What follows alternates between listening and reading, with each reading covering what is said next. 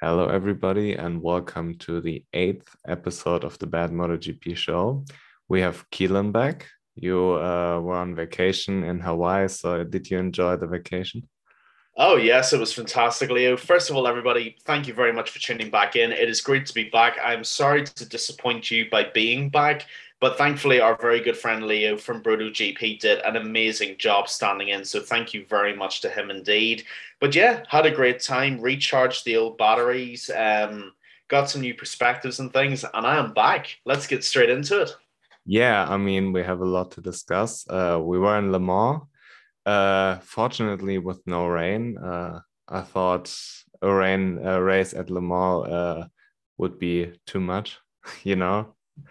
Um, it's nice to have a dry race sometime in Le Mans because the track actually is kind of interesting if you have a normal dry race.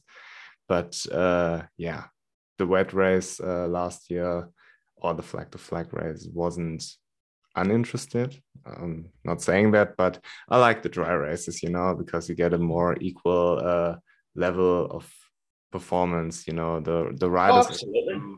are true to their performances. And yeah, so I guess we have to start with Enea Bastianini. He had once again a vintage performance because he had a great qualifying, he had a good start, and that's pretty much all he needs. It's like the opposite from Fabio, because whenever he's in the top three, top five, and it's getting to the second half of the race, you're in danger. And he had a great pace. He had like three 131s late in the race, which was crazy. I believe one time it was a 31.8. Ridiculous to do it with the burnt tires and everything. So yeah, and as always, great tire management. What's funny is that he finished three races on the podium and won each of them. So maybe if you want to criticize him, get that consistency up, finish a bit more on the podium. But yeah, you can't really complain with his performance. He's amazing.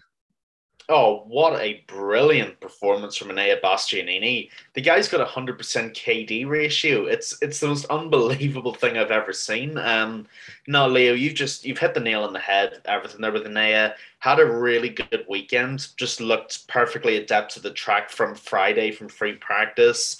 Got into qualifying, just looked smooth, didn't look bothered one bit. He just fits that bike so well. He's just adapted to that bike a way I don't think I've seen anybody adapt as quickly. He's done such a brilliant job, and it's a credit to him. But the race performance was mind blowing, absolutely incredible. We have to take this back to last year to Aragon to get the most accurate comparison here of Pecco Bagnaia truly under pressure. And if you remember last year from Aragon, Marc Marquez was up as chuff, and Pecco was able to fight that off very, very well.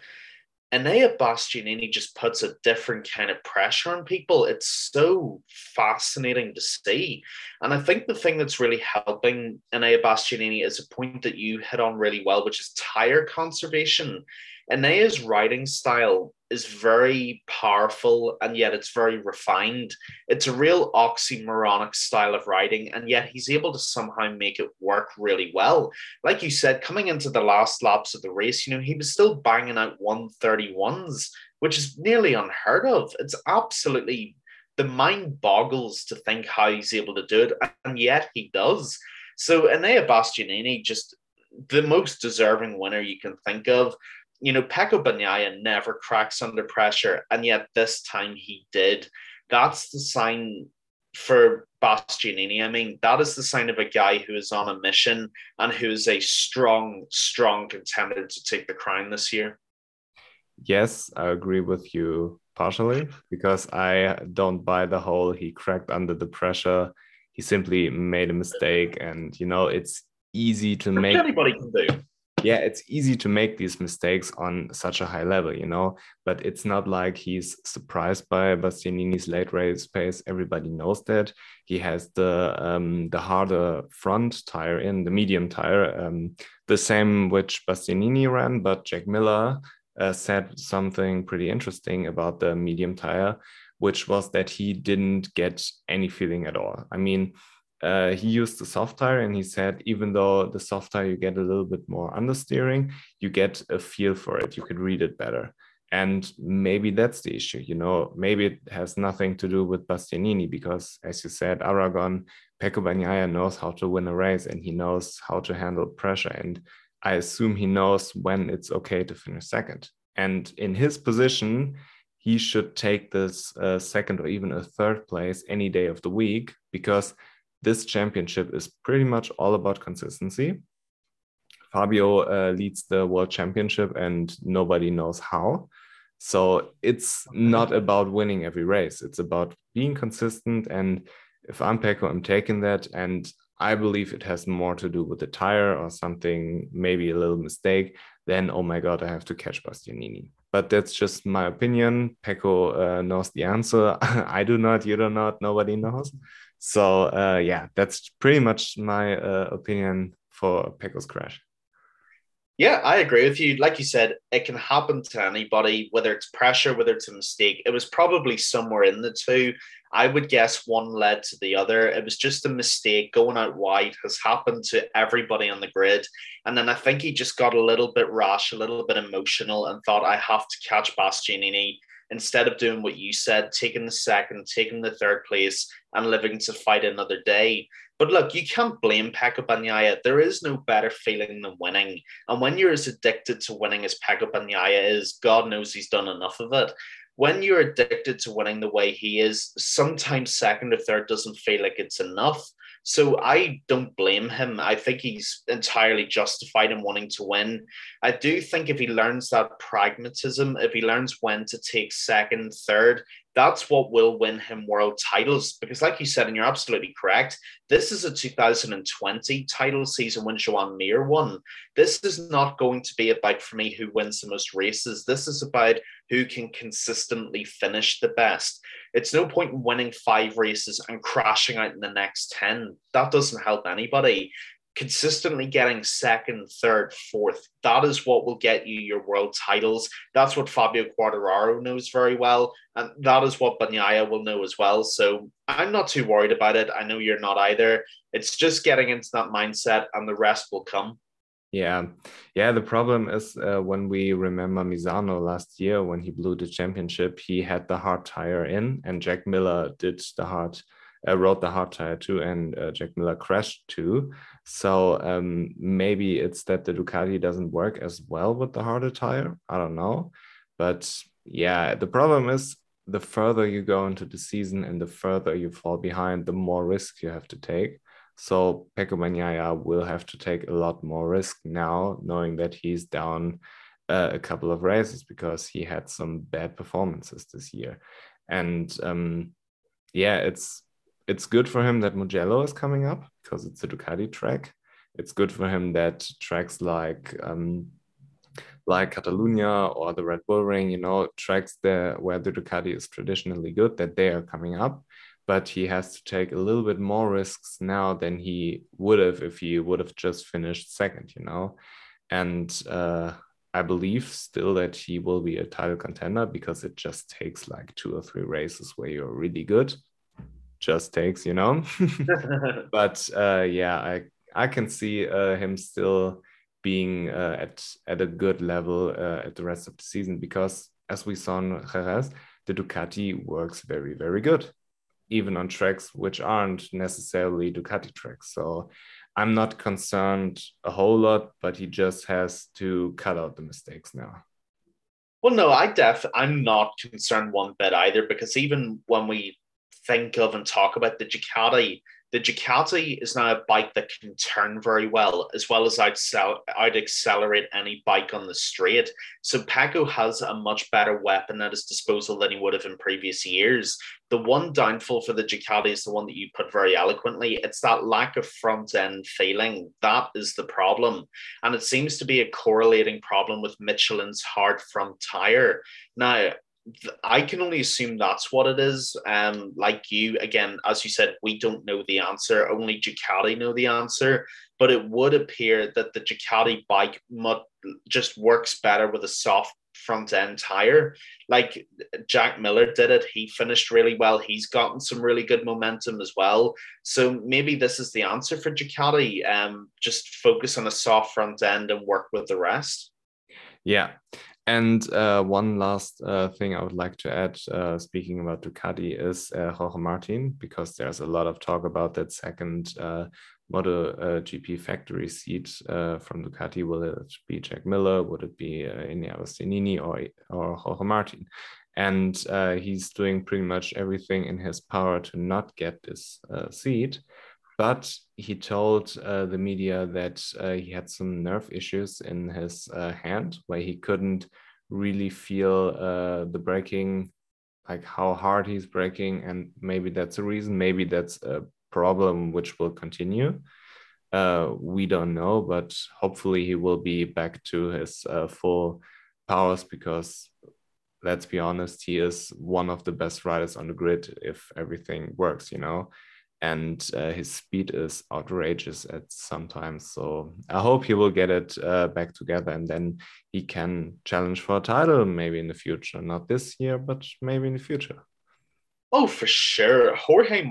When Jorge Martin is fully fit, he is setting lap records in every session. That is how fast Jorge Martin is.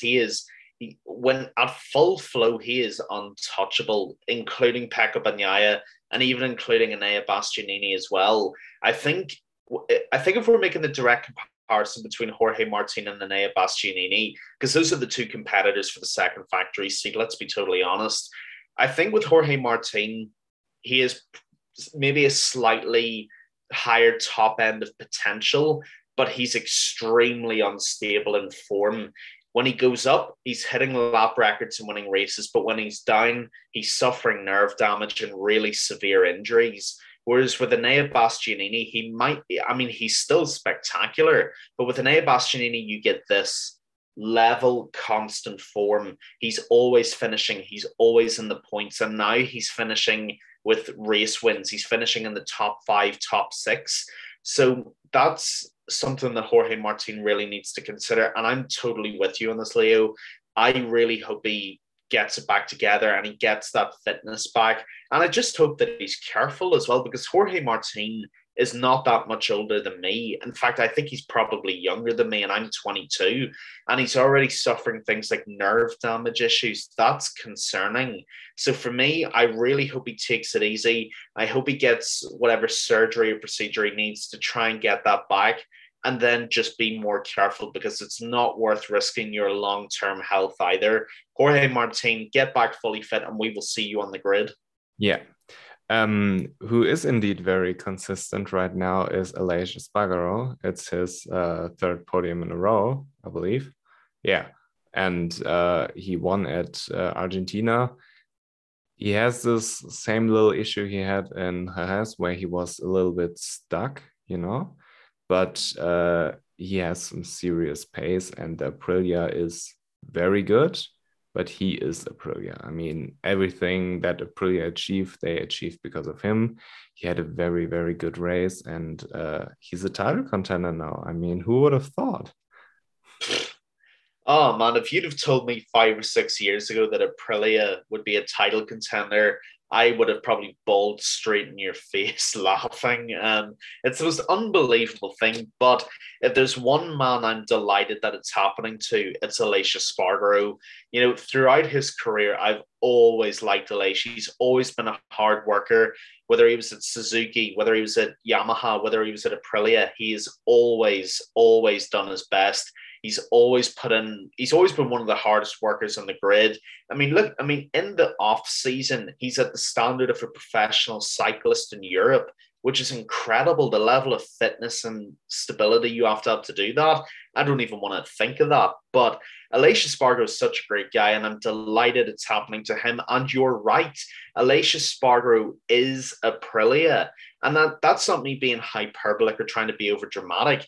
They should rename that bike the Aprilia Aleix Espargaro GP, because that is his bike. He has spent all this time developing it. The bike is powerful. The bike can now turn. The bike is easy on tires because Aleix Espargaro developed it. While the rest of the grid were laughing at him, while the rest of the grid were claiming that he was wasting his career away at Aprilia. He was out at the tests, putting in hundreds and hundreds and hundreds of laps to make that bike the title contender it is now. I could not have any more respect for Alicia Spargo if I tried, and I'm delighted this is happening to him because no one deserves it more.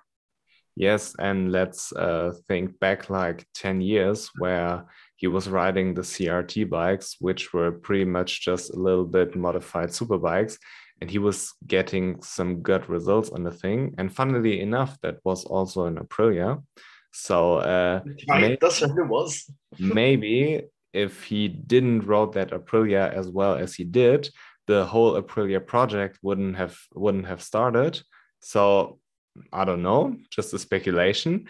But yeah, that's a thought I had right now because he made that project even before the project existed. So I'm very happy for him. He had a new clutch at the weekend, which is a carbon clutch, and apparently nobody else is using carbon clutches. So he needs to get onto grips with the thing and have some better starts because when he's like, let's say in the top two after the first lap, he has some serious pace, and when he's in clear air, he can do some damage. And Maverick said that he overheated the clutch, and that's the reason why he was so bad at the end of the first lap. I believe he was last. So yeah, I believe when they get to grips with it and manage to start both Aprilias can be good, but especially Aleix, he is as good as Maverick is. I mean, let's be honest, he is one of the best riders on the world. And that's the tragic thing about it because I'm not saying he's wasting his talent, but he is far better than 10th position. He should be competing for championships. That's how good he is. And I hope that he can get his shit together because his race pace was incredible. He just has the same old Maverick problems. Maverick is being Maverick, he has to have a good qualifying and he has to have a good first 5 laps and then he's fine. But yeah, maybe that new clutch will help both of them. Let's see. Yeah, absolutely. Breaking down Alicia Spargo first. By the way, shout out Dorna for the new shoulder cams on the riders. That is such a fantastic feature. I'm a massive, massive fan of it. Thank you for that. I was watching Alicia Spargo's shoulder cam at the start, which is, of course, what you talked about with the new clutch. And you can see when Alicia was revving to basically to move off whenever the lights went. There was something with the clutch, and a lot of riders just flew straight by Aleix. So you're absolutely right in that. That seems to be his only issue. Once he's gotten to grips with that and gotten that ironed out, I expect Aleix to be winning races again. Absolutely. I'm pretty confident with that. And as for Maverick Vinales, finishing in the top 10 is a very impressive result, I have to say, especially with a track that is as unpredictable as Le Mans is. With Le Mans, there could be bumps in the corners. Sometimes the camber can really throw people off. So he did a very good job, I have to say. But I do agree with what you said, Leo. Maverick is much better than 10th place. At the very least, he is podium pace. And he's proven that with Yamaha. He even proved it with Suzuki a longer time ago. He is race winning material, but he has to get it together. And I do believe that the clutch might be inhibiting him slightly, but eventually he does have to take responsibility. If he can take responsibility, get that pace up to where Aleix is, then they could both be competing with each other for wins as well. That is not an impossible reality. So yeah, very impressed with Aprilia overall. Aleix is Aprilia. I think we've made that very clear. And Maverick seems like he is starting to get to grips with things. So great time to be Aprilia. Yeah, of course. And I mean, it's a new clutch. And you don't know if it's an electronic issue at the start when the bike is not really getting away. And when you're comparing yourself with Ducatis, who are historically very, very good at starting, maybe you look a little bit foolish. But yeah, he has to, or Aprilia has to figure this out. Maybe the new clutch, as they gain more experience, will help them. And then maybe next year with the customer team, they can collect a little bit more data. And yeah, let's see how it goes. But I'm very happy for Aprilia. I had my time making fun of them, but this time is now over, and I'm very, very happy that they are now one of the best bikes on the grid. We're back to making fun of Honda and Yamaha. Aprilia, you are in the clear. Yeah, speaking about Yamaha, I mean, Fabio had the same old story. When you want to win with the Yamaha, you have to qualify in the front row, have to have a good start and bang out like 5 laps where nobody can catch you, and then maintain a good pace so nobody will catch you. And this is in 2022 simply too much to ask for. Fabio had a bad start. He was swallowed up in the first lap. He was a little bit unlucky that Taka Nakagami launched that very optimistic overtake into the last 2 corners, which costed him some time, but Zarco took care of it and pushed Taka wide in the chicane in the next opportunity. So yeah, but Fabio, he is still way too good for Yamaha. I mean, I can't phrase it any other. This bike is such a piece of shit that Fabio, the best rider in the world, can't overtake a single rider because the bike hinders him. You know, I don't know if it's just the engine, maybe it's the aero. There are some speculations about aerodynamics because also Aleix said that he has some issues overtaking because as soon as he gets close to anybody else, he loses the feeling for the front. So maybe it's time to discuss the whole winglet and aero thing, you know. But yeah, the Yamaha, it's the same old story. Fabio is doing the best he can, but something has to change in Yamaha, and maybe something has to change with the rules, you know. Well, yeah, there's no question about it. Look, we've said this I actually think we've been saying this since the very first episode of this podcast 8 episodes ago. Yeah, Fabio Quartararo cannot be doing any more with what he's got. He is literally wringing the life out of the M1 that lies beneath him. And he is doing the best that he can. I mean, when you have a world champion in MotoGP, which is the sporting pinnacle of two-wheeled motorcycle racing, you don't get any higher than MotoGP. When the champion of that sport is telling you that he's the champion, but his bike cannot overtake any other riders, you've got a pretty serious problem there. And, you can't expect Fabio to be doing any more than he's doing because he's doing as much as he can. He's literally having to go into the corners, pray that he's able to basically outbrake people and get a better exit than them, or he's going to get swallowed up into the middle of the pack. And it's quite frankly a miracle when you look at the people in the standings that he got fourth. Johan Zarco Ducati fifth, Marquez, Nakagami, Binder, all people who are on mostly better bikes than him that he's able to outride at this point. So yeah, I couldn't agree anymore, Leo. Fabio's doing everything he can. Yamaha need to get their shit in order. We've been saying this since the beginning of the season. They're probably not going to, but we know they need to. Now there's rumors that it's the aero package, as if the engine wasn't bad enough. Now the aero's letting him down. I mean, is Fabio going to have to drive a Yugo around the track before Yamaha listen to him? Or is he going to have to ride a Fiat Punto around the track before Yamaha give him something he can win with? I mean, what's going on? Yeah, I mean, it's not just Fabio who's complaining about the aero.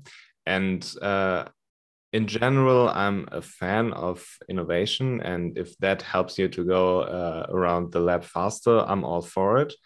But this is the only issue I have if it hinders the racing. I mean, we had this whole dirty air discussion in Formula One over the last whatever years, 5 years, 10 years, whatever, I don't know. And this is pretty much the worst thing that can happen to a racing series if the racing gets boring, you know? And if Aleix and if Fabio and maybe other riders who aren't as open about it have some issues overtaking, this is an issue for the sport. And let's forget the Yamaha engine for a second. If you can't have a feeling for the front tire, which is pretty important in racing, then you are really, really fucked. And if the aero pushes the front tire down, which is obvious that it does, and it doesn't get that push anymore because you're in a slipstream and you can't overtake, you lose the feeling, and the whole setup of the bike is pretty much turned upside down. Then it gets to be an issue, because when you're a fan, you want to watch close racing, you want to see 10 overtakes a lap, and like Moto 3, you want to see a Moto 3 race basically on the big bikes. And we have such an equal playing field that it would be sad that this gets hindered from these stupid aero things. I mean, just cut them off. Yeah, yeah, I couldn't say that much better. I mean, innovation, like you said, is great, but there's a certain point where innovation just becomes a space race, and that's very different. That is not good for the sport. Like you said with F1, I mean, Mercedes dominated Formula One for what, 7, 8 years with Nico Rosberg and Lewis Hamilton between them. And everybody said they were developing too quickly, and that was bad for the sport. Even back in the 1990s and the early 2000s with the Schumacher Ferrari, everybody was saying it then as well. Nobody wanted to watch it because the Ferraris were basically lapping everybody else at that point. We're at the same point in MotoGP with the likes of the Ducatis, where even though they're great bikes, and this sounds weird to say as a fan of the sport, they're almost too great. And they're too great to a point where they're just so far ahead of everything else in the grid that it's becoming a one-trick race, and that isn't good for anybody. So, I mean, like, this is a discussion for Dorna and the technical crews and the chiefs. This is something they have to consider, because the sport has to be watchable and it has to be lovable for the fans. Otherwise, no one's going to turn up anymore. It's like Phillip Island in 2015. There's a reason why so many people think that's the greatest MotoGP race ever, because we had something like 120 overtakes in one race. And we had that because the Ducati, the Honda, the Yamaha, all those bikes were equal. And we had riders who were able to ride good bikes all the same level, and they were all able to overtake and make it entertaining, and basically lap by lap, turn by turn, sector by sector, change the course of the race. Whereas with this, it's kind of like whoever just finishes on pole in qualifying is going to win the race. And that's not what we want. That's why Formula One, with respect to their sport, has been dire viewing for the last decade. Anytime a Mercedes finishes on pole, or nearly any car, but anytime a Mercedes finishes on pole, you're almost guaranteed that a Mercedes is going to win by the end of the race. What we don't want is for Ducati to be the same thing, or Honda to be the same thing, where it's simply a story of whoever finishes first in qualifying is automatically going to win. Winning is the most important part of racing, but it has to be viewable and it's got to be fun. Otherwise, why even bother? Yeah. And I mean, it's not like the Ducati is the dominant bike where nobody can touch it. You can overtake a Ducati and you can beat a Ducati. It has been done this season and has been done over the last seasons. And it's not like we have the same issue as in Formula One there, that the sport itself is boring because there are some teams who are better and some teams who are worse. Pretty much everybody in MotoGP is more or less on the same level. And you can beat a Ducati in Le Mans with a Yamaha, for example, if you can get close to them and if you can overtake them maybe in the corners. It's not like Le Mans has a 2 kilometer straight where you lose a second a lap on the straight if you're a Yamaha. Thank God. Yeah, the problem is that you can't get close to anybody. The same, they try to solve the issue in Formula One with the ground effect cars, and it seems to be working. I don't know. I'm not watching a whole lot of F1, but I don't know how you can ban a front ride height device and talk about banning the rear ride height device and not consider the error. I don't see the issue with the front and rear ride height device, but I see the issue. I mean, I can kind of understand why they're doing it. It's faster, and that's pretty much what we want to see. And while we are talking about it, I hate the fact that there are some people complaining, okay, the front tire gets too much heat. We can't race anymore because of the front tire. No, it's not. And they say pretty much that the front and rear ride height device makes the bike arrive at the corner faster, and the arrows may allow them to brake a little later and have more pressure on the tire. So they're saying we need to get rid of this because we are losing the feeling for the front tire. But I believe if you're Michelin, just build a fucking tire that's suited for these bikes. You know, you can't pull up with 2018 tires and imagine in F1 they are doing this with the older. This is not happening, you know? And Michelin needs to get the head of their asses and develop a fucking tire that works. But if you're compromising the whole racing aspect, then it's a problem, you know? And I'm not a big fan of banning the whole aero thing because I kind of like it, and I kind of this is part of the reason why I'm watching racing, because I want to see how the technical stuff gets better. Otherwise, I would just watch whatever football if I don't care about the machine itself, you know. And that's the aspect of the sport, and that's great. But if this technical development is conflicting with good racing, then we have a problem, you know. And that's why I'm kind of open to the discussion, and the more I'm thinking about it, the more I like it. Just cut the arrow off, have like normal bikes, and let's race. That's Michelin sucks. Bring back Bridgestone. Yeah, I mean, that's a different topic. It would be great to have some competition, but you have like spec tires. Everybody has the same tires. You can't complain about the tires that, for example, the other manufacturer is so much better, and that's why you lost, you know. It has its benefits and its downsides because it obviously reduces the costs, and that's a big issue in motorsport. But when you have like one tire, it's not the pressure of competition to develop as much as it would be with, for example, Bridgestone. Or I kind of like the idea that every manufacturer has a tire company where they have a contract with them and develop with the same budget. You know, the tires specifically for their bike would be great, but it also has downsides because, you know, there's a reason it's what it is. The same with electronics. Would be faster, yes, but the cost would go through the roof, and which resulted in like having 4 competitive bikes on the grid in 2012. It's not beneficial, you know. So it has its upsides, it has its downside, but I'm not having like a huge issue with only one tire manufacturer. I have an issue with Michelin, but yeah. This is what I would do. And I think we can actually reach a compromise here on the points that have just been raised. Let's take all the money out of aero development and let's put the money into having different tire manufacturers and make it interesting. Yamaha, you can have Bridgestone back. Honda, have Pirelli. Ducati, you can have Michelin if you want. Aprilia, you can have Hankook. I don't really care who you want. As long as they're all within regulation and they all fit specifications, let each manufacturer have a different tire developer. I don't like this autonomy of just one tire manufacturer, this one size fits all approach. It's like having people with different types of feet and expecting them to all fit into the same shoe. How does that make any sense? That's not fair to everybody. Let them all have a different tire manufacturer. That's the change I would make. I want an M1 and Bridgestones again.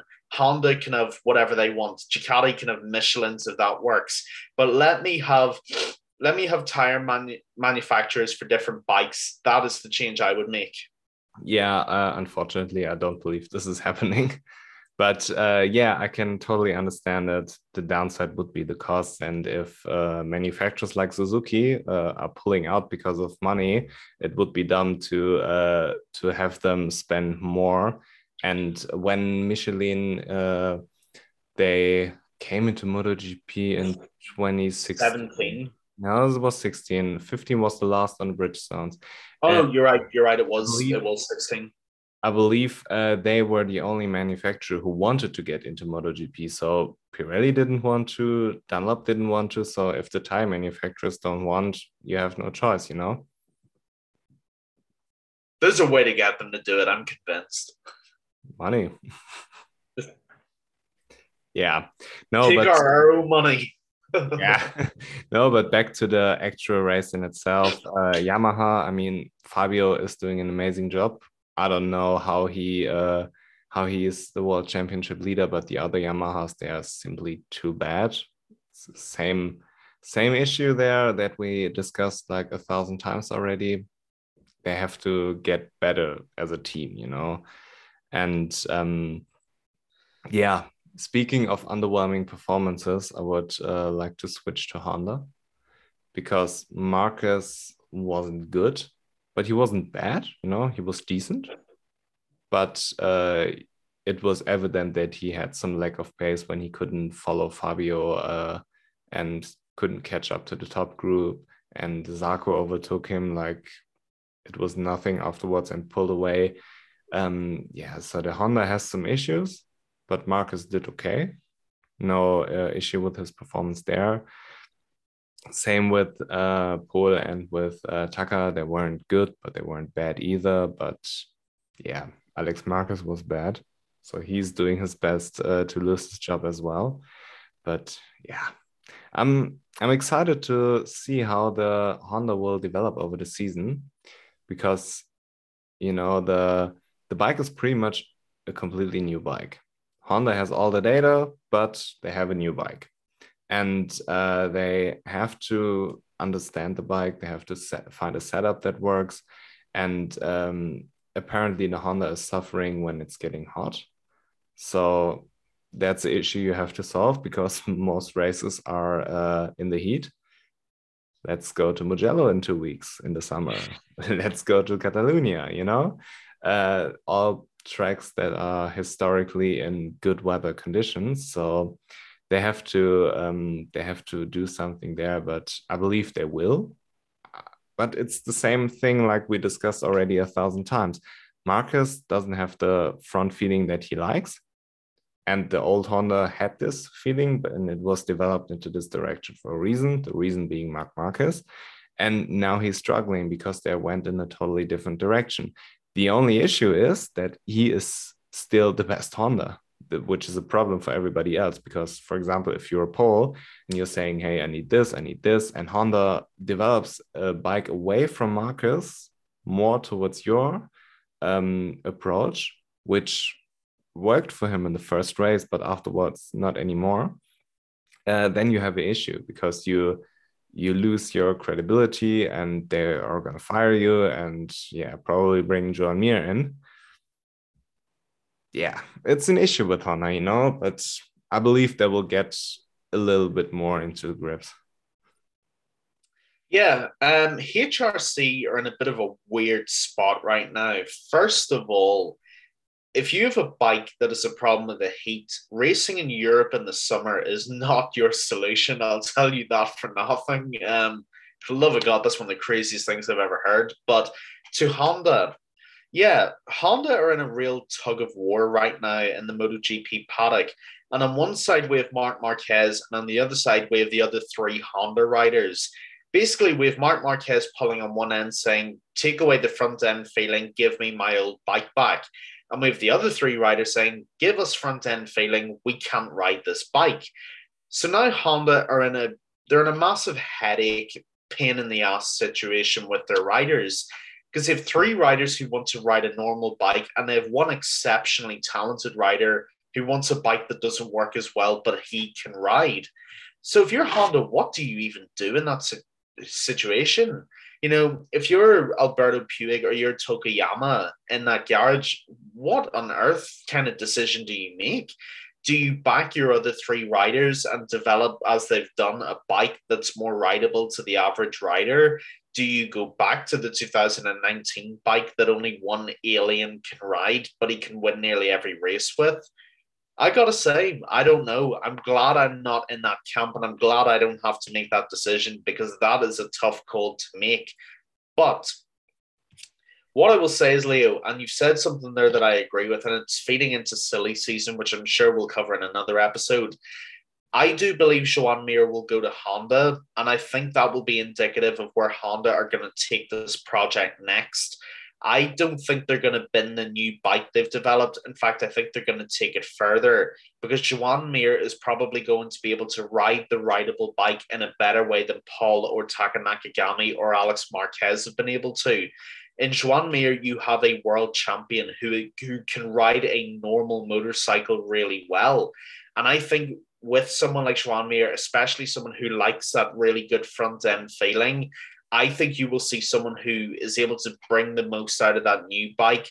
And I think it will be another move away from what Marquez would have wanted. So either way, I'm intrigued to see. As for the race, other three riders pretty much in the wilderness. Good seventh for Nakagami, admittedly, 11th for Paul, 14th for Alex Marquez. Good sixth for Mark, but it is telling that he couldn't catch up to the rest of the pack. Yeah, I mean, if I'm Honda, first of all, I have to realize that Mark Marquez is not the same anymore that he was in 2019. And this option that you will just give him this bike with very, very good front balance and very, very mediocre rear balance that he can ride, where he has this exceptional talent to make up for the fact that it doesn't have much grip on the rear, but he can push into the corners like a motherfucker. I mean, remember the good old days where he was dominating? He always had the hard front tire in, and he was hammering the thing into the corners with the rear spinning around, and it was just spectacular. But it's not the same rider anymore because we know about his injuries, and it's no way that he's the same. This is not possible. It's some kind of yeah. Danny Pedrosa said, when you injure yourself, it doesn't leave only a scar on your body, also on your mind. And if you're Marc Marquez, you know, one more crash could end badly. We discussed this after Indonesia. So yeah, what I would do is, first of all, I'm making sure that I realize I have to build a bike for everybody else. Second of all, I have to realize that Alex Marquez isn't going to do the job. Taka Nakagami won't do the job. And Paul Espargaro apparently not. I thought he would be better because he had a very, very promising preseason, but he isn't doing that. And to be honest, I don't get the Joan Mir hype because what is Joan Mir doing? He is finishing 6th and 5th and sometimes on the podium and not really much more, you know? But they have to find a rider, and I'm still suspecting Pedro will sign with Honda in 2024, that can push it to the limit. And I don't believe that Joan Mir is the one. But yeah, get some riders in that are good, that will develop the bike for you, and that will bring some results home, and get some new talent in there. Ayagura, for example. And yeah, then see. But yeah, the way Honda is right now, it's not good, but it could be worse. You could be Suzuki. Oh my lord. Oh, where do we? I mean, I think I was in Hawaii when I first heard the rumors of what was happening to Suzuki, and I'm still as stunned then as I am now. I could have this wrong, but my understanding of the reasoning is Suzuki's car division, which, let's be honest, who buys Suzuki's anyway? My understanding is that Suzuki did a Volkswagen group and pulled emissions cheating on their tests. And basically, they've been found out, caught with their pants down, whatever metaphor you want to use. And now they're basically in massive, massive trouble financially because they've been caught cheating their emissions. As a result, their motorsport division, most specifically the MotoGP division, is now being shut up shop as a result because they can't put the resources into it that they would have otherwise. Apparently, a figure I saw, this could be wrong, but I think it's the figure I saw. Apparently, Suzuki commit about 40 to 50 million euros a year to the MotoGP team, which doesn't surprise me. It is probably around that much. So, with everything off track, I think it is truly shocking, and it is the worst possible timing that something like this could have happened. because you finally have a bike that is the best inline four bike on the grid with two riders who are finally showing some sort of promise. I mean, Joan Mir's a world champion, but that was a consistency title. That wasn't a spectacular title. You have Alex Rins, who is looking good on your bike. You have Joan Mir, who is doing good on your bike. And now the team's being shut. It is just words don't. I mean, if you were a comedian writing a skit, you couldn't write it better than this. The team finally starts doing well. They're a real title challenger, and now the plug's being pulled at the end of the season. I'm really sad for Suzuki, especially Livio Supo and his team, because they've done such a great job. And those are people, don't get me wrong, we all feel sorry for the riders who are going to have to adapt to another bike. But these are ordinary people who are going to have to find another job. This is their career. This is their livelihood. There's hundreds of support staff there who, come the end of the season, are probably going to be jobless, and they're going to have to try and find another team where they can build those relationships back up again and get their career going again. So I do want to say I'm really, really sorry for them. It's not their fault. No one wanted this.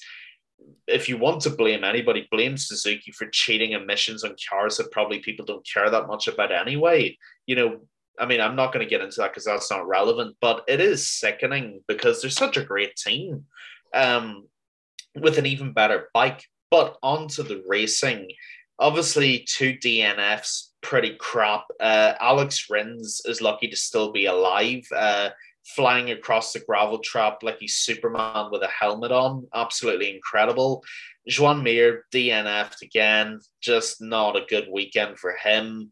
And yeah, just pretty dull, really. That's all I've got to say about that. Yeah, I mean, I already said my reaction to the Suzuki exit. The official statement is that they want to shift their investments into renewable energies, which was kind of what I suspected. But yeah, they only know the whole truth. But yeah, onto the race. That's pretty much the worst that could happen for Suzuki because, as we said earlier, you have to be consistent this year. And Alex Rins was on the way. He had a bad weekend in Jerez, but Le Mans was good, And Joan Mir pretty much the same. First DNF wasn't his fault in Portimao, but this can't happen if you want to win the championship, especially if you are a Suzuki, because you won't going to go into a race and just blow everybody away. This is not going to happen. It's Suzuki, let's be honest. But yeah, I believe it's the best bike on the grid. And I believe that if Suzuki would be there for next year, that Fabio would have a look into this bike and probably would win the world championship. So yeah, it's pretty sad, but it was the worst possible thing that could happen. I feel sorry for everybody. And Alex Rins seems to be a little bit back to his old ways. Apparently, he was trying to break the bike while being off track to not go full speed onto the track again, because there's this little hill where you can jump over, and Marco Bezzecchi and Remy Gardner did it and they didn't crash. And apparently Alex Rins was trying to hold back a little bit and he didn't manage to stay on the bike. But yeah, fair enough. Can't blame him for that. But yeah, I'll tell you what I will say about Suzuki. There could be one positive that comes out of this. If I'm Yamaha in Iwata in Japan, fire the whole team and bring Suzuki's team in. Let's get a better M1 finally. If those people can't do it, get the people who can do it. How about we do that? Yeah. Yeah, I made a meme about it. So, but I would like to discuss KTM because they have a horrible bike. And I mean, Miguel Oliveira and Brad Binder, they know the bike, they developed the bike, they did okay. I mean, Miguel crashed, Darren Binder had his wing rubbed off by Joan Zarco. But yeah, it was okay for them. But I feel sorry for both rookies because not only is it hard enough to get accustomed to MotoGP, especially this year, because it's so incredibly tight and everybody's competitive. I mean, Fabio Di Giannantonio has a great bike in the Ducati and he struggles. And yeah, Marco Bezzecchi is doing a good job, but he's also a very, very good rider on a very, very good bike. But if you're a rookie on a KTM, I feel sorry for you because the thing has pretty much so many issues that you don't know where to start. And as a rookie, you should get a fully developed bike. You should get a bike that is easy to ride and get accustomed to the class, and then maybe try to develop a bike and not being stuck in a situation where you have to develop a bike and don't know what to do with it, because you Yeah, are a rookie. You can't blame them. yeah, I totally agree with you. As a rookie, it's very hard to judge when to move up into the MotoGP class if you ever get the opportunity. I would assume, I mean, even though I don't think it is the case, for some guys like Raul, guys like Remy, guys like Fabio Di Gianantonio, they don't know if this is going to be their only chance to ever get into the premier class. It gets more and more competitive every year, every year, every year. And sometimes you do have to jump at the first offer that comes out at you. I'm not blaming them for that because I do understand why. But like you said, and it's such a great point to make because I didn't even think of it, to expect a rookie to improve a bike and make it better in their first year in the class, it's such an unfair thing to do. Guys like Remy and Raul, they're coming off a super tiring, super competitive Moto 2 class where they had a perfect bike and they were blowing everybody else away pretty much every weekend. So to go from Moto 2 to MotoGP, which is a massive enough jump as it is, but to go to a bike that basically still has scaffolding on it and is still trying to be fixed and perfected, it's a mammoth, thankless task. It really, really is. And a lot of people who are really critical of them, who don't deserve the criticism, but people who are really critical say things like, oh, if you want to be a champion, you've got to do what Valentino did and go and develop a bike like a pig that was the Yamaha in 2004. And that's just such an unfair comparison. And I have seen people make those comparisons because there's just no acknowledgement of the fact that they've never even ridden the bike before. You got to give them a chance to get used to it. And it's so weird. From last year, KTM seemed to have gone backwards. I don't know what's happened or what they've done or what they haven't done, but the bike's gone backwards and it's really disappointing. Like you said, Brad Binder, 8th, very solid result, and everybody else DNF'd. You can't really sum it up any better than what's there. Yeah, and it's like the third season of Brad Binder and fourth of Miguel Oliveira, I guess. So you would expect them to override some problems because they're familiar with it. And I don't know if KTM can get the concessions back because we know rain races don't count in the concession standings if you want to. And also Honda could get some back if Marcus doesn't pull a rabbit out of his hat. But yeah, would be interesting. And maybe this is the solution for KTM.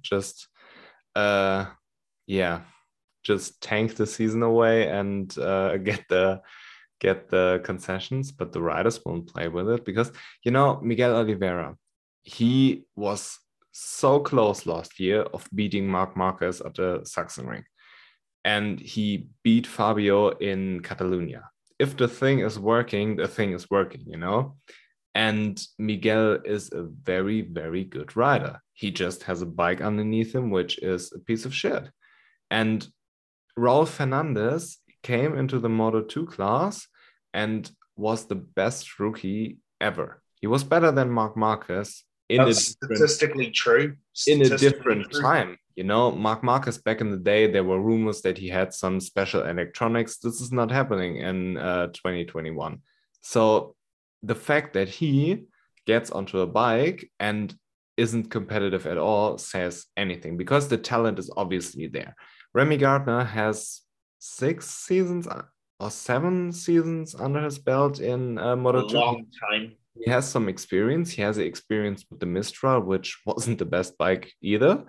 And to be there and just not to be competitive. And it's not like the typical rookie season where you have like a good race like Marco Bezzecchi in Argentina, then have a bad race again, crash again. No, they're just pretty much dead last with Darren Binder behind them.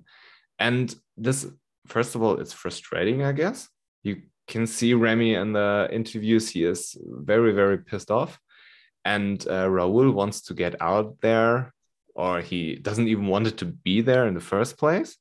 There are these rumors with Jack Miller, which pretty much says that either Miguel or Raul Fernandez will leave, because apparently Remy is staying at KTM. And yeah, to be fair to KTM, they're not sacking their riders right away. They're doing a good job of giving them every chance that they can get. But yeah, I just feel sorry for them. Yeah, couldn't agree much more with you. I mean, whenever you have a rider who's still pretty beat up from Moto 2 and his teammate who never wanted to be there from the beginning, it is a bit of a problem for the garage, you know. And, you know, it's not like they had these issues, but they're papering over the cracks by winning or getting really good top 10 results. You know, this is a team where the riders have DNF'd in most of the races that they've raced already. And that is just, it's got to be soul destroying if you're Tech 3 KDM. You know, Miguel Oliveira is a weird case. You know, he's a bit like Jorge Martin. Jorge has an excuse because of his injuries. But when Miguel's on top form, untouchable, but he's nothing close to being consistent enough, nowhere near. Brad Binder, solid. He's a bit like KTM's Joan Mir. He's solid, he's stable, and yeah, occasionally he's even spectacular, but he's kind of the baseline. But with KTM, they need to get it sorted out quickly because they are going nowhere fast. Yeah, and talking about KGM, you have Pedro Acosta on the line. And the last thing that you would want is Pedro to leave. And if I'm Pedro and this bike is still such a piece of shit next year, because I don't believe that he will switch to MotoGP next year. I believe he will stay at Moto2 because he's still just 17 years old. He needs some time, obviously. And yeah, but he showed his potential yesterday. He was the most dominant rider on the whole Moto2 grid until he crashed, you know? And if I'm Pedro and I'm looking at the KTM, I'm not riding the thing. I would go, I mean, the Honda isn't great as well, but I would trust Honda more than I would trust KTM to develop a bike, because everybody's running an aluminum frame, and KTM has this weird steel frame. They have their own suspension. I don't know what's going on there. Maybe it's just too much pride to say, okay, our concept is wrong. Could be. I don't know. But yeah, if I'm Pedro, and even if I'm Augusto Fernandez, I'm not going on the thing. Only if it's my last option. And if I'm Pedro, if there are 5 manufacturers in 2 years, I'm having 5 offers. Oh yeah, And yeah, they're gonna be absolutely. factory offers. And Pedro was so strong over the whole weekend. He was very, very clean until he wasn't. And yeah, he just showed development, and he was so impressive that the 17-year-old boy is dominating the way he is. Don't forget it. He's just a boy. He's a rookie. And in his 5th race, he was so fast that I don't necessarily think that the crash was bad in itself, because it's just a learning experience. I mean, you're not competing for the championship. Just be there and next time learn something and don't crash. But he showed his potential. And this is pretty much what a rookie season is all about. Show that you have potential, get the confidence, and get the experience. And then next year he will do some damage. Yeah, absolutely. I mean, like you said, Pedro Acosta's 17. And these are the expectations we place on him because he's so damn talented and so good on that bike. And even in the race, to lead it for as long as he did is the sign of a champion in that division. There is no question about this whatsoever. I mean, yeah, look, he slid out. It happens to MotoGP riders. It's happened to Moto2 riders. It'll happen to all riders. He took the corner a little bit too hot, slid out. It is what it is. He will learn from that, and he will only be better. But his formal weekend was fantastic. And when we consider the wider picture, I do really like how you approach this, Leo, I have to say.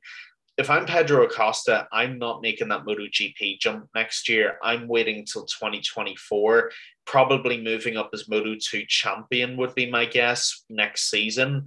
Um, I think he moves up as champion. And if there are 5 manufacturers, there will be 5 factory offers. I do agree again. Now, if I'm Pedro Acosta and I'm looking for a bike that suits and a bike that I can mold into my own, I'm probably looking at Honda. And I think you've mentioned this already. I think Honda could be a good fit for Pedro Acosta. I'm not going to go into all the reasons you've gone into because you've covered them very well, but I am going to go into one. And that reason's actually Marc Marquez. Now, you might be wondering where I'm going with this, but I'll try and lay it out as best as I can. Marc Marquez is 29 years old right now. At some point in this year, I think his birthday's in July, he's going to be 30. Wait a minute. He turned 29 in February, so he will turn 30 next year.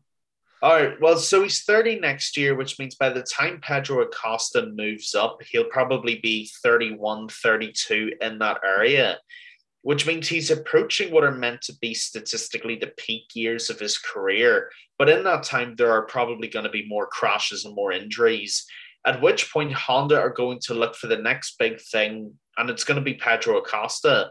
I think Pedro is going to get an offer from factory Honda, HRC, and I think they are going to make him the next Marc Marquez, basically make him the star of the team, build the bike around him, channel all the resources into him, and make him their next world champion.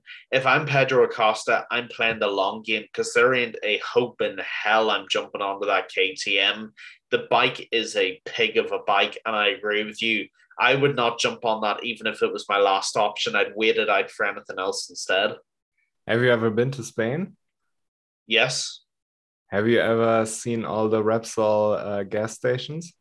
I have, yes. That's where the money is coming from. So I don't know if Honda will sack Marc Marquez, but I believe they will, first of all, know where they are at with him, because after this season and after next season, you will know if Marc Marquez will compete for a championship again or not. And then maybe they do the Jorge Lorenzo, Valentino Rossi stuff where they just bring Pedro Acosta up, say, okay, this is our guy now, this is our young guy, and you see if you can hang with him or not.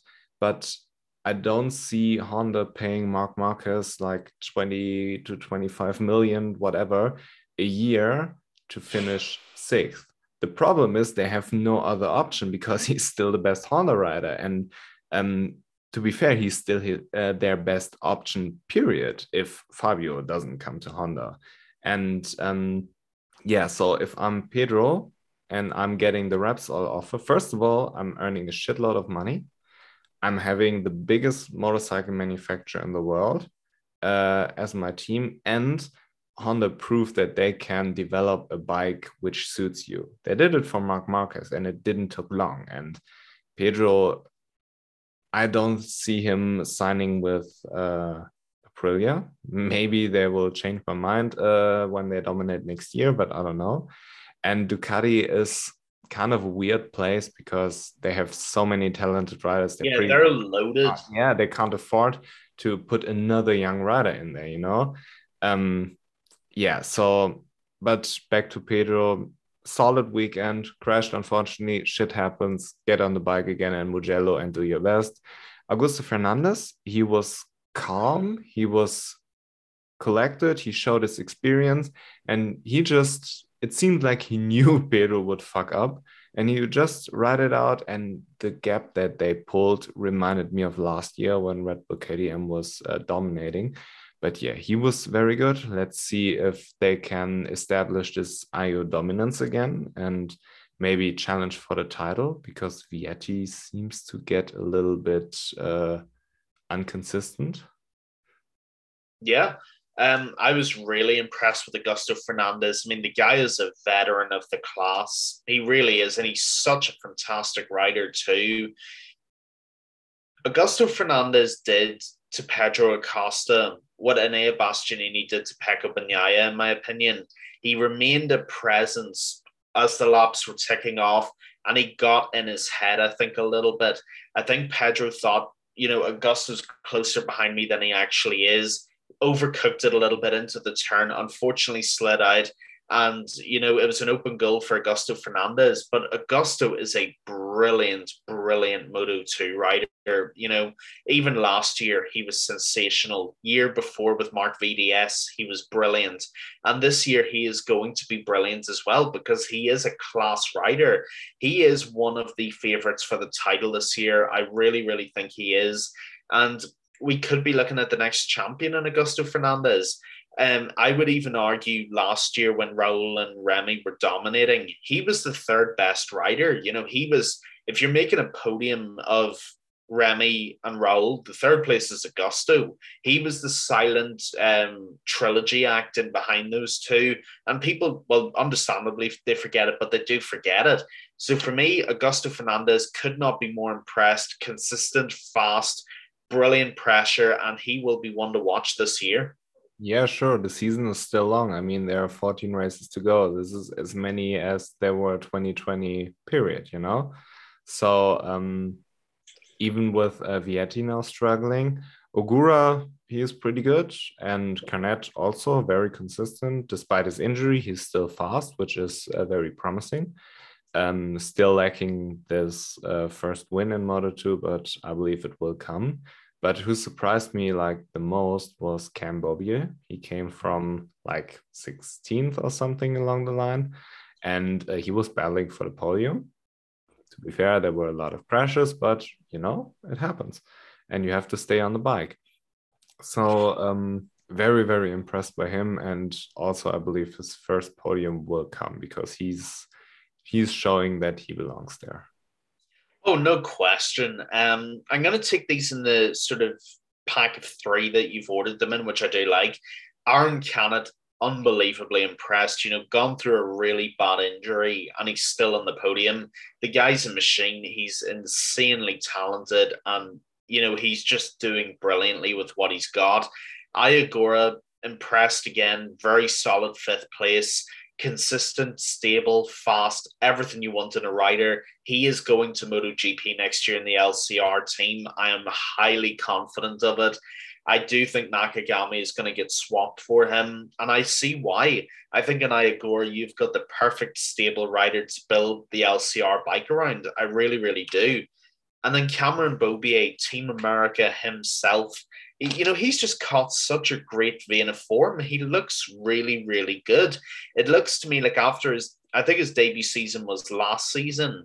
It looks like now he's really getting to grips with the bike, and he's fulfilling the potential that anybody who knows anything about motorcycle racing knew he would. The guy's a five-time Moto America champion. He knows what he's doing. He's had Grand Prix experience before, and he knows his way around the bike really well. And I'm so happy he's finally showing it.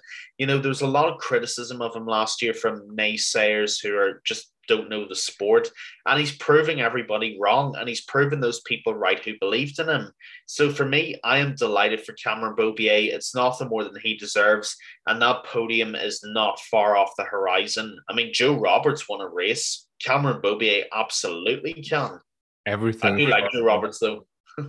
Yeah, everything is possible, No, but yeah, I agree. Bobier is constantly improving, and he's showing his improvement, Very good. Yeah, one last rider I want to cover in Moto2, which is Alonso Lopez. First of all, I don't agree at all that they sacked Romano Fenati. But on the other hand, I totally agree that Alonso Lopez should be in this team in the first place. So, yeah, at the beginning of the season, I was wondering why didn't they sign Alonso Lopez from the beginning? He deserved to be there. He was pretty much on par with Fermin Aldeguer. Yeah, but okay, whatever. I'm happy for him that he's there. I don't agree with the sacking of Fenati, but it is what it is. So unfortunate ending, but man, what a debut. He was so ridiculously fast, and it feels like he was a man on a mission. He wanted to prove everybody wrong. He wanted to say, fuck you for not signing me, fuck you for not signing me, fuck you for not signing me. And yeah, I'm happy for him. And this is the kind of downside of being a Spanish rider, because there are so many that if you are not special, you will get overlooked, you know? And yeah, but I'm very happy for him, and I believe he can do some damage over the season, especially in the tracks that he knows, you know? Couldn't have said it any better. Really, really happy for Alonso Lopez. I won't get into the politics of the speed up team because it's just a mess no matter where you look. Romano Fenati has his own checkered past, but he was a lot better when he came back. And I agree with you. I don't agree with the decision to sack him after what, 5 races? That's the most crazy decision I've ever heard. You don't sack someone after 5 races. I mean, the guy was brilliant in Moto 3 last year. You don't just give up on him like that. But they made their call. It's theirs to make. And they at least did a brilliant job with the replacement, a guy who arguably should have been there the whole time, like you said. Alonso Lopez was sensational. He broke out of the pack early on really, really well. Unfortunate that he crashed the way he did. But the promise he has shown, I mean, him and Fermin Aldeguer could be a really, really menacing team, both in the speed up team. You know, Fermin's shown his potential already this season, and I think Alonso Lopez will be joining him in that most promising category because he did a brilliant, brilliant job. Props to him on his debut. Yeah. So let's not forget that this is motorcycle racing, and money and sponsors are playing a role. So you don't know what's going on behind closed doors. Just pure speculation. Could be that Romano Fenati is just a dickhead, and that's why they fired him. Could be that they have money issues. You know, there are 1,000 reasons, but looking from the outside, it doesn't look good. But you don't know the real reasons, and we will probably never know. But yeah, as you said, good for Alonso Lopez. And yeah, lastly, I would like to cover Moto 3, which was a weird race because in the first race, it was complete carnage with the race, but everybody made it back. So, which is an improvement from Portimao. But yeah, did race direction really did something better than in Portimao, or were they just lucky, first of all, that just these few riders crashed and it wasn't like a huge crash? And were they lucky that they crashed in the last corner where they just were able to pick up the bike and push it into the box? You know, what if it would happen like in turn 8, for example? You would be screwed, you know? So was it just luck or did they learn something? Well, I'm hoping it's the latter, but I'm assuming it's probably the former. Yeah, I mean, race direction rightly got absolutely panned after Portimao, of course, for not red flagging the race. I still don't know what the hell they were thinking, but it seems like they've actually done something different and they've listened for a change. Thankfully, it was red flagged after, I think it was Riccardo Rossi and a whole bunch of other riders went down in the last turn. The Gasgas riders, for The example. Gas riders and Sergio Garcia, of course, as well. You're absolutely right. Thank God the red flagged it and everybody was allowed to restart. Yeah, to answer the question, I hope it is that they've actually learned something and they've got some common sense for when the red flag races. But I'm going to assume there was an element of luck as well because I'm just a pessimist at this point. Yeah, you know, but imagine this. Izan Guevara and Garcia, and there are, I believe, 2 other riders who pretty much crashed simultaneously. They're in this gravel, and a Moto 3 bike weighs approximately 80 kilograms, and a rider like them probably like 50 or 60, you know? So naturally, the bike will slide further than the rider. Everybody who knows a little bit about physics knows this. So let's imagine the bike is further in the gravel trap than the rider is. And then from the back, somebody crashes again on this wet patch.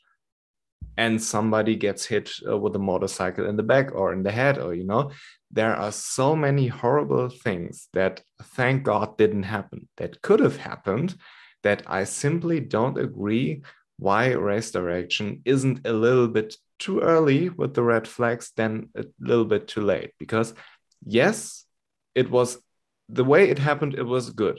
Everybody got back to the box, nobody was hurt. Not like in Portimao, you know, but it could have happened. And you knew it was going to rain because there were rain drops on the camera. Just red flag the session and be safe. Have the restart with 14 laps. And what's the worst that can happen? That you made a premature decision. But it's better to make a premature decision than to have a dead or an injured rider. So I don't really get why they didn't red flag the session earlier. And I honestly don't believe that they learned anything. It's a reasonable assumption. I'm Yeah. not going to lie, but yeah, you make a very good point with the potential injuries. I mean, look, when Alex Rins flew through the gravel trap and crashed, his bike actually, I think, hit him on the back of his helmet. And that absolutely could have happened to any of those Moto3 riders as well. And, I hate bringing it up because it's such a tragic thing, but I'm tired of seeing riders not getting back up again from accidents that happen on track. This kind of thing can absolutely be avoided if the right people make the right decisions at the right time, if not earlier. I just hope when this happens again, and it will happen again, that we see something premature rather than a disastrous post decision. Yeah, that's I mean, I pray that it doesn't happen, but especially in a class like Moto 3, it's it's more likely because they're so fast, yet they're so close together, and it just takes a little, not even a mistake, like a little wet patch, and you're gone. And what if the fifth rider behind you is also gone and his bike hits you? This is this is a horrible thought, and it has to be avoided. And that's where race direction is for. But yeah, I hope that they can figure this out somehow in the future. I know it's a difficult decision to make, especially if you have TV time and sponsors and everything. But in hindsight, it's better to red flag a session which was maybe unnecessary than have an injured or even worse rider.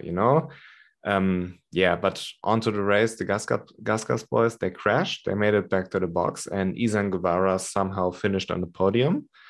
Um, Good for him. But yeah, Garcia seems to be a little bit nervous. He was all over the place, making like really aggressive moves with too much laps on the clock. It felt like he was trying a bit too hard. Yeah, yeah, that's the feeling I got as well. First of all, credit to Izan Guevara, brilliant performance to get back in the podium, to recover psychologically from crashing on that first lap. Deserves all the credit in the world and a great performance as well. But with Sergio Garcia, I almost get the feeling that he's climbing this mountain. And they always say don't look down for obvious reasons. And it feels like Sergio Garcia's looked down, seen how far he's come, seen how high up he is, and now he's clinging on to the mountain for dear life. And that's what the vibe that I get from his racing. It's like he's so scared of crashing and he's so scared of not losing that he's becoming too cagey and he's becoming too scared when he's riding. And Sergio Garcia rides his best when he's free, when he's flowing, and when he's lucid. This is the worst possible thing that Sergio Garcia could be thinking. He's got to get his head clear. He's got to get focused, and the race wins will come again. And look, seventh it's not a disaster. It's not the worst in the world. But when you've got people like Jaume Macia storming to the front, you've really got to get the wins and the podiums where you can get them. Yeah, I mean, you picked Jaume to be your world champion, and I thought you were out of your mind. But he Come is on, on Jaume. another level right now. I mean, he was so calm and so sure that he was going to win this race in his last lap that this move from Sasaki, which pretty much came out of nowhere, doesn't seem to affect him at all. And he was just riding his line, sliding back in to the lead in the second to last corner. Pretty much just a very, very, very mature race from a rider with a lot of experience. You would expect this, but he is very good, and it seemed like he finally put the things together. Yeah, absolutely. I mean, Joao Masia had a great race from the beginning. All that maturity and experience factor that you mentioned was a big part of it. But yeah, he just had a great race. And when he managed to get to the front, he never really letting it go. I mean, you mentioned that move by Ayumi Sasaki, who had a great race in his own right. And you're absolutely right to mention it. The fact that when someone pulls that kind of move on you and it doesn't even phase you, that tells me you're in a pretty good place with your riding and your racing. And Jaume Masia is on top of the world right now. He's on red hot form. He looks great. Every time he gets on that bike, he looks comfortable. And that's the sign of a world champion. I mean, this was the thing we saw with Pedro Acosta last season. Every time he got on the bike, he looked mature beyond his years. He looked comfortable. He looked composed. And that's how he took the championship by storm. I could see something not too dissimilar happening with Jaume Masia. I mean, I know it was a very left field pick, but I did pick him to be my world champion pick for a reason. When he gets those first couple of wins and those first few podiums, he does get going. And I do see him being able to carry that form throughout the season. So for me, credit to Jaume Masia, fantastic race in very tough conditions. Yeah, still, I believe the Moto3 championship is a bit of a lottery. And Oh, yeah, of course it is. I still stick with my pick from the beginning of the season, which was Izan Guevara. He's doing good. He was a little bit unlucky in the first couple of races, but he seemed to recoup. And yeah, in Jerez, he was utterly dominant and he did some kind of damage limitation. I'm a little bit disappointed in Dennis Foggia. I don't know what's up with him. I would have expected better from him, but maybe the Honda isn't as good as we thought it would be, you know? I don't think it's the bike. I think it's Foggia. And the reason I think that is that I think with Moto 3 especially, every race is such a lottery. You can pretty much gamble on who's going to finish in the podium every time. I think Foggia kind of blows hot and cold a little bit. I think when he's hot, he's untouchable, a bit like Miguel Oliveira and riders like that. But I think when it becomes really intense and when it becomes a proper battle at the top end of the grid, I do think he's starting to struggle a little bit, which I find strange because Dennis Foggia is an amazing rider. I mean, with his Honda that he rides, I mean, at the end of the second lap, I can't remember who it was. It might have been Izan Guevara on the Aspar bike. I'm not too sure. But he was right behind somebody and he flew past them to go into the lead. So I don't think it's the bike personally. I think it's more the rider. But it could be a combination of both. Again, I don't know. I haven't seen the bike. Obviously, I don't have access to it. But it could well be both. It could well be. That's a perfectly logical explanation. But I think Foggia will be back at the next race. He's a good racer and he will be optimistic about a podium. Yeah, but there's more to a bike than just straight line speed. And Le Mans is a track which has a lot of corners, a lot of hard braking areas. And also Honda, they struggled massively in Jerez. It's not like there's another Honda rider who's good. No, Foggia was the best Honda rider, and last race Scott Ogden was the best, a rookie. Maybe the Honda isn't as good as it, or maybe KTM made a step. But there's simply not another Honda rider who is on his level, and there are like a few KTM riders who are above him. Yeah, I mean, the stats themselves don't lie. I mean, you have Guevara, Sasaki, and Masia above him. I don't know if it's the fact that it's Le Mans, which is a twisty, tricky track. Maybe that favors the KTM bike, possibly. But I'm still optimistic about Foggia. I think in the next races he will come good. He's had a pretty good start to the season already. He's been on the podium a couple of times. So I wouldn't write him off just yet by any means. I think he's still got a lot to offer this championship in this season.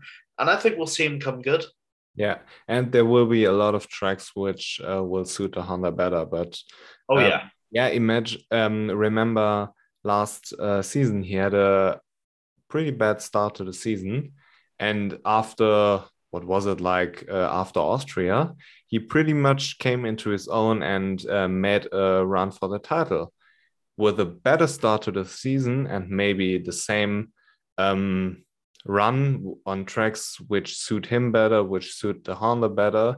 You don't know. Maybe he can be a real threat at the end of the season because Moto3 is simply a lottery, you know? Qualifying is just for fun. And you have like a couple of riders who seems to make it to the top every race. But if you finish fourth or if you finish seventh or if you finish like second, it's small margins, you know? So these things can happen, and it's still very possible that Dennis Foggia will win 2 races and is back on the top. Yeah, I mean it's. I mean we've seen it happen to Rami Masia. He's in his hot Yeah. streak right now. We could very well see Foggia go on a hot streak, especially in the next 3, 4, 5 races. Yeah. I think the next tracks we're going to are tracks that Foggia will be more comfortable on, and I think they're tracks that will suit his bike as well. But yeah, at the end of the day, it's anybody's guess. I'm just on the optimistic side of Foggia. I think he will come good. Yeah. And didn't he win in Mugello last year? I think he did. I actually do think he. I think you're right. I think he did win in Yeah. Mugello last year. So there's hope, I believe. Dennis. Yeah. The next race in Mugello will actually be a little bit difficult because the 24-hour race at the Nürburgring is there, and I will be there. So I don't know how much MotoGP I will be able to watch. Thank God I have the video pass, so I can watch it Sunday evening. But yeah, uh, just a heads up that maybe the memes aren't coming as quick as they usually do. But we have our meme of the week now. Yes, meme of the week. This was another very, very tough selection. I'm going to see which one is worthy of the honor. I mean, realistically, any of them are worthy of the honor. Didn't we want I to mean, make Moto 3, Moto... Yeah. we have Stewie Griffin just feeling pain. I got to be honest. One that I actually really like that you put up only a couple of hours ago is the Valentino Rossi one. I, I think there's this. I think it's probably for me. It's between Valentino with I've never done this before and Stewie Griffin with a handgun. So I'm gonna give the honor to both those because they were just exceptional. Yeah, I mean, the Pedro ones there was so relatable because finally we got the lead. Finally, he was there. I was very invested. And yeah, then this little bastard crashed. And I was like, no. So the meme with Squidward where he walked out like yeah and then walks back in. This was pretty much my reaction because afterwards I was like yeah, Raul Fernandez will win. And yeah, the battle for the championship for the podium was kind of interesting, but yeah, after Pedro crashed, the race wasn't as interesting, you know. Just pain. Yeah. Pain is all I feel. But yeah, we will see each other in 2 weeks in Mugello, or not in Mugello, after Mugello. So goodbye, everybody.